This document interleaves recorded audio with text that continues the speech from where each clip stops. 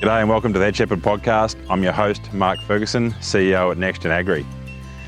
At the Head Shepherd podcast, we focus on all things livestock through the stories of the people that farm them and the people that study them and work with them on a daily basis. We get to work in amazing locations like I am today at Glenthorne Station here in the South Island of New Zealand. At NextGen Agri, our tagline is farming in our hearts, science in our heads. And we live that out every day, and you'll certainly hear that coming out in the Head Shepherd podcast. Before we start today's episode, I really do want to thank again Allflex, our sponsors. Like the Head Shepherd podcast, Allflex has continued to evolve, and now they've joined forces with MSD Animal Health. The combined forces is pretty exciting for Australasian agriculture. The science of healthier animals through ID and through the animal health products like the Cooper's range, which is an MSD product that we might be more familiar with.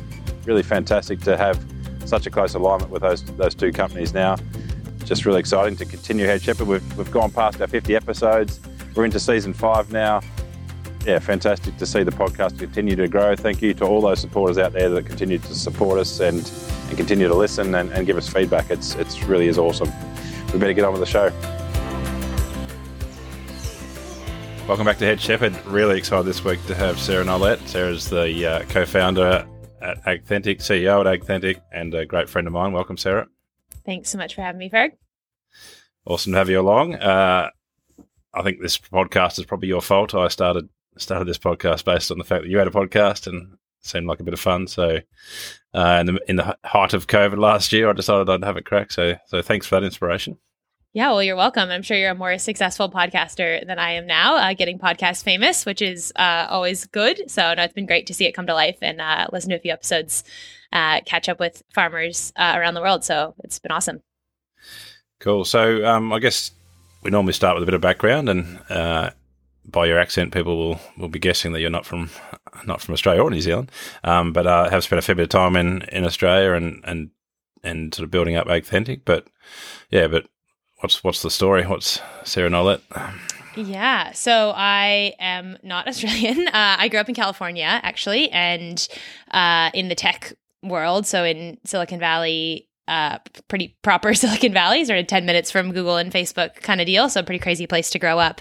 I ended up going out to the East Coast of the US for school, for college, or university, I should speak more Australian, and studied computer science. Ended up in the defense industry building software to find bad guys, so military intelligence analysis systems, which was definitely not anything I expected to be doing.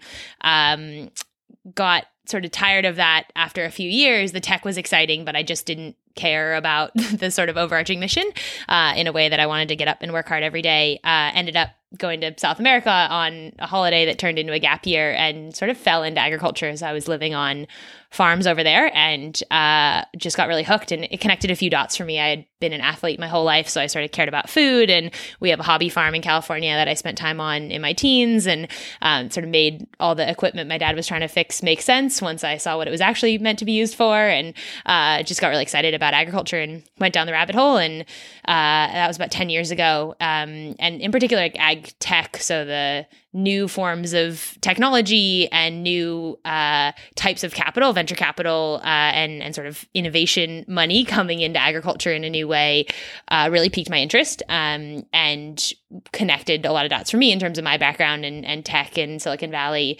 and was, I thought, part of what the future of agriculture would look like. So that's what I've been doing for the last 10 years. Came to Australia 6 years ago for personal reasons. My other half got a job here, and I got lucky in getting to come over and live on the beach for a bit. And then really Australia was great at agriculture and great at agricultural research, but there wasn't much in the way of commercialization. And that was something I had been working on and knew something about. So that was the beginning of AgThentic. Cool. So AgThentic today is you've joined forces with none other than Matthew Pryor and a team around you now. But yeah, so where are we at today? Yeah, so we're a team of 7, I think. And we have two parts of the business. We have the advisory part of the business where we help corporates and governments and investors to think about and get involved with the future of technology in agriculture. So that's global and all across the value chain. So we would do work in, just this year in everything from cotton to red meat to alternative proteins. So all kind of areas of food and ag. And then we've got an investment arm as well. So we invest in early stage startups, all in the ag tech space. And again, all along the value chain.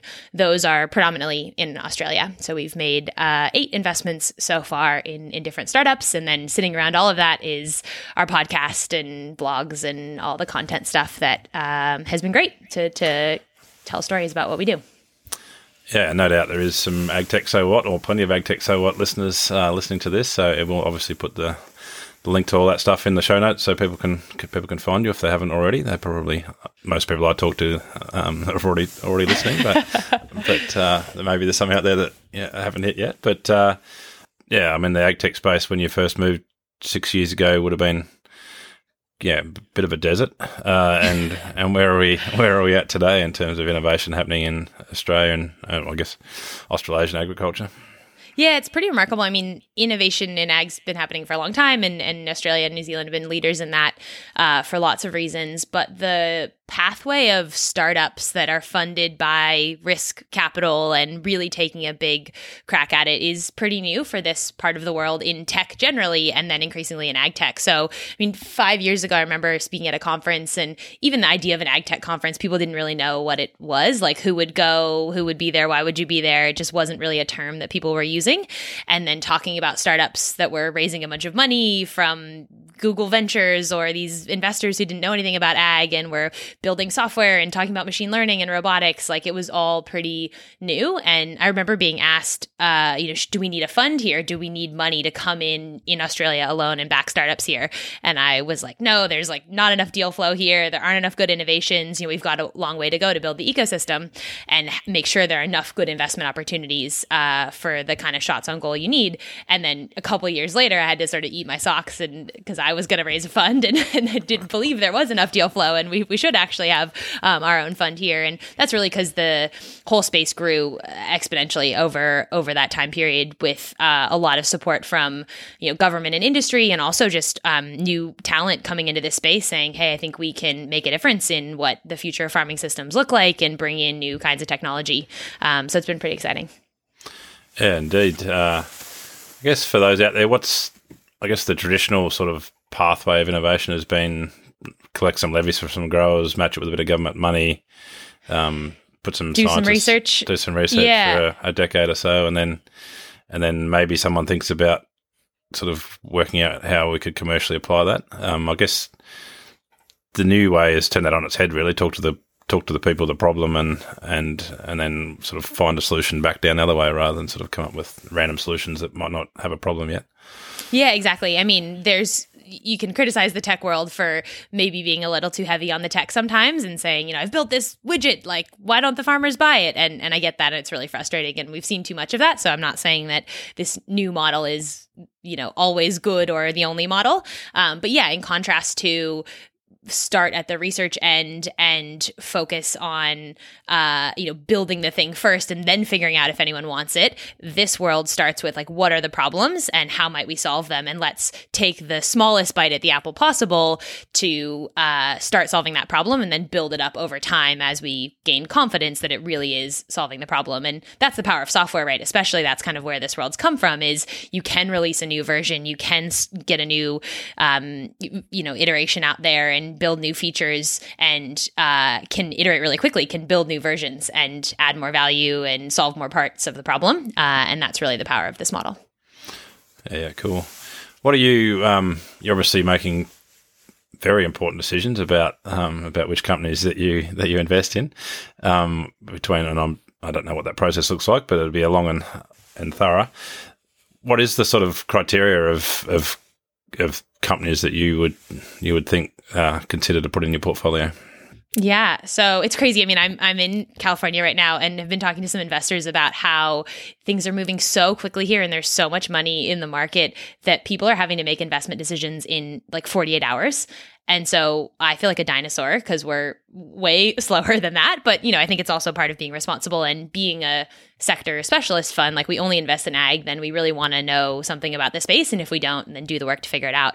So the way we think about it is called like opportunity. So is the market big enough? Who are the competition? Who are the customers going to be? What problems do they have?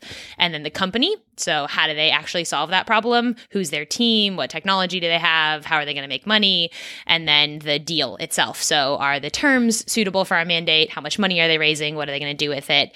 Who else is investing? That kind of thing. So we kind of go through opportunity and company and deal and ultimately get to a decision. We think probably more than others about team. We invest really early, so they might not have all of the product built. They might not have a bunch of revenue. And so we're not doing a bunch of spreadsheet analysis on projected cash flows because they just might not have that yet. And so it's all a guess. So then we look a lot at, how is the team tried to and hopefully succeeded in figuring out what the real problems are, and do they really understand the customer and how the industry works and how they're going to make money? Because again, we've seen too much focus on the technology and the IP and who owns it, and probably not enough on what's it actually going to do and who's going to pay for it. Yeah, cool. And so you've invested in quite a range of companies: blockchain, insect proteins, insect getting rid of waste, whole heap of different stuff, alternative proteins, robotics. It's quite a range in the portfolio. Yes, it is. There's never a boring day. I literally will spend a day talking to farmers about how they're thinking about, objective carcass data feedback coming back and what's that going to mean, and then talking about vertical integration, and then jumping ship to talk about algae farms and what are they going to do and where do they exist and what kinds of enzymes are going to be in them, and does that go into burgers or animal feed, and then jumping again to alternative proteins and how does the extrusion machine work and how are you going to sell it online and at what kind of and color box. Like, there's really never a dull moment. No, that's not everyone's day, I'm sure. One of the programs that was, I think, your brainchild, or at least the team's brainchild, is Farmers to Founders, and that's a program I'm a little bit involved with way back, and probably how we met, or somewhere along those lines. And yeah, I guess for those out there, I saw a round open at the moment, I think through AWI maybe. So anyone who's sort of interested in this space, what does that program offer, and why should they get involved? Yeah, so that is how we met, Ferg. The original version was through MLA, and the vision is pretty much stayed the same around producers being part of innovation as more than just customers. There's a lot of talk out there around, these laggards, they're not adopting, or why aren't producers getting more involved? And our belief was always that we need to start with the user and start with the problem and get producers more involved. So that was what led to Farmers to Founders, and was a series of innovation programs for producers to get involved if they had an idea, if they wanted to get access to more technology. We actually decided late last year, early this year, to divest our share in that business. So we don't run Farmers to Founders anymore. We're not involved with it anymore. Really because one of the things we tell our startups, and it'd be true of anyone running a farming business, I'm sure, although that's not my area of expertise or place I should give advice, so caveat there, it is focus, right? Like, you can only do so many things, and you're always limited by how many hours you have in a day. And so Matthew, my business partner, and I looked at each other and said, all right, we're trying to run 3 businesses. We're doing the advisory work. We're running the fund and making these investments. We've got the podcast. And then we're also running this Farmers to Founders business in partnership with another business. And it was just too much. And we said we can't do right by our clients and our investors trying to do too many things. So we decided to divest our share in Farmers to Founders. And that has continued to run on and be successful. But we're no longer involved. We're just cheering from the sidelines. Excellent. Probably should do my research properly before we run these interviews, but... That's all right. I wouldn't have expected you to. You used to be involved with it. That's all good. Cool. I guess you know a lot about what's coming down the line in terms of ag tech. Is there, I don't know, what's the most exciting thing that's about to hit Australasian agriculture?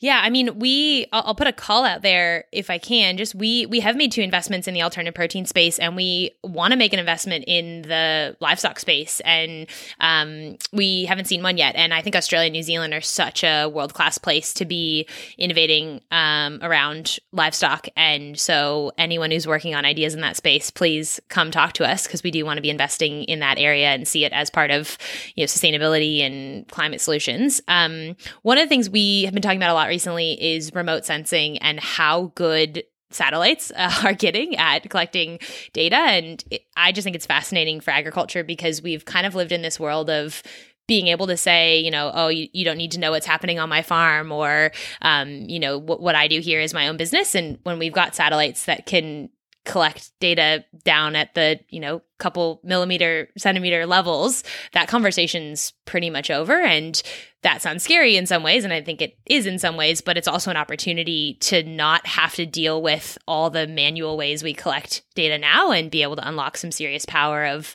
analytics. And so that's, just what future does that create when we've got that kind of imagery? I know it's something you've thought a bit about. So that's one we're pretty excited about, and lots of open questions. Yeah, no, for sure. And I don't know what the numbers are, but there's swarms of satellites getting launched. And so, there's sort of the opportunity to have coverage is just infinitely getting bigger and better. And so I guess our days of being able to hide and also having no connectivity are all sort of rapidly disappearing as all this stuff kicks into gear. So that's, it means that we're designing in different ways because all of a sudden you can see stuff that we never had any opportunity to do that before.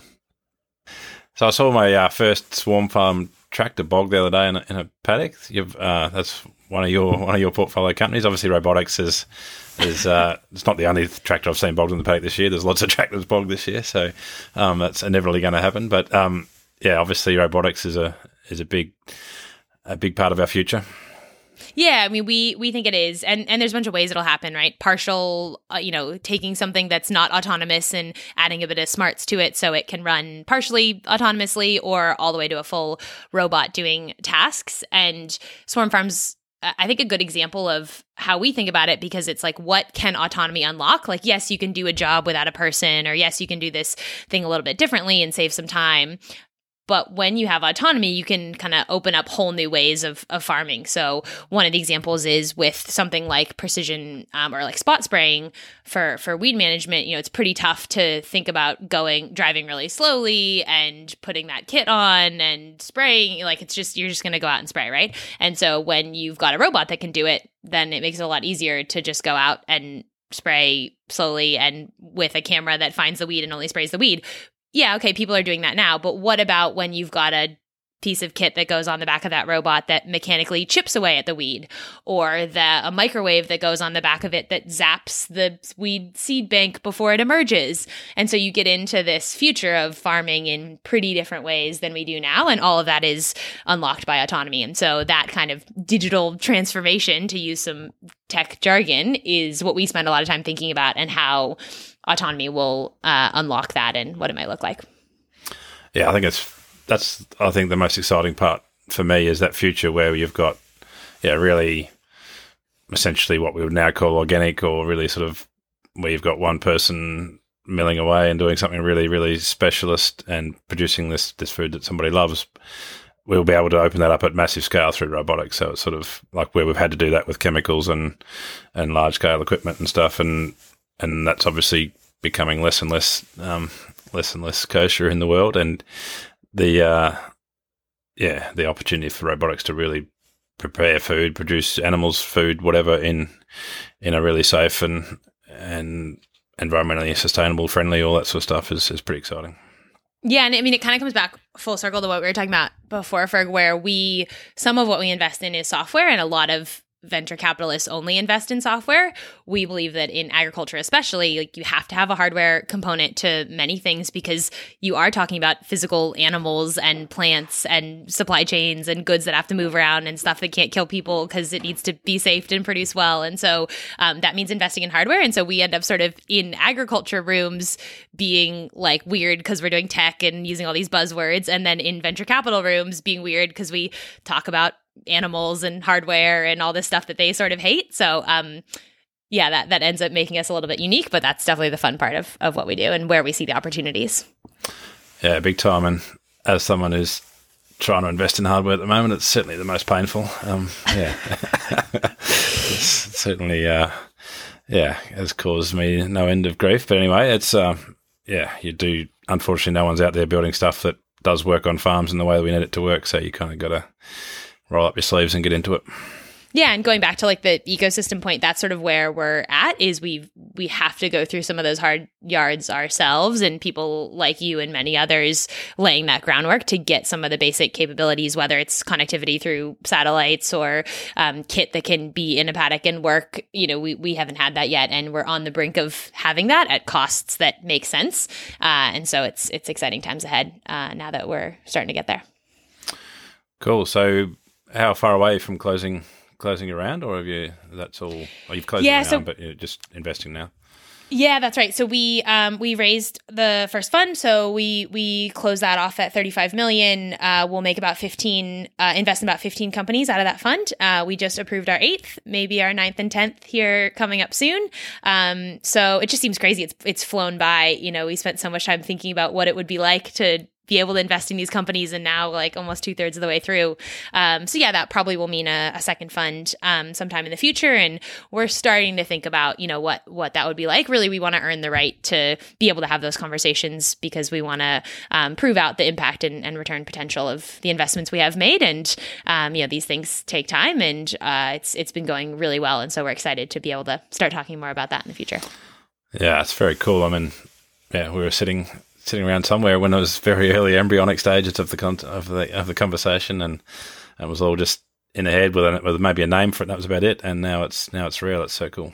Yeah, you saw, literally some of the like whiteboard or like pieces of giant construction paper with Post-its on it that I'm sure were ridiculous. Actually, I remember, you might not remember this, Ferg, but sitting at a kitchen table of a farmer, and we were really excited about having farmers involved, and you sort of helped me to tee up this moment where they asked me, oh, well, if I was thinking about ag tech, what should I do? Which like should have been the perfect question for like, here's the pitch of how you could get involved with us, right? And I just so completely bobbled it. I just remember like talking in some circle about like ag tech and the future and innovation, and you being like, why have I brought this human to this dinner table? Like, she's such an idiot, I'm sure. And this poor grower's like, interesting. So Ferg, the weather, like just complete subject change. So I have you to thank for some of those early conversations that helped me to actually be able to talk about what we do in ways that make sense. Luckily, I have no recollection of that moment. So there might have been wine or beer involved, possibly. I'm not sure. It's a small chance if you and I were both there. Yeah. Awesome. No, it's fantastic to hear your success there, and we're looking forward to one day we'll actually get face to face and catch up again. It's been a tough, interesting couple of years, but anyway, that's for everybody. So all the very best with AgThentic. Looking forward to it, to the major play it's going to have in Australia and world agriculture in the future. That's the plan. Thank you so much, and congrats on the podcast and all the work you do. I'm sure we'll talk about it more soon. Cheers. Thank you.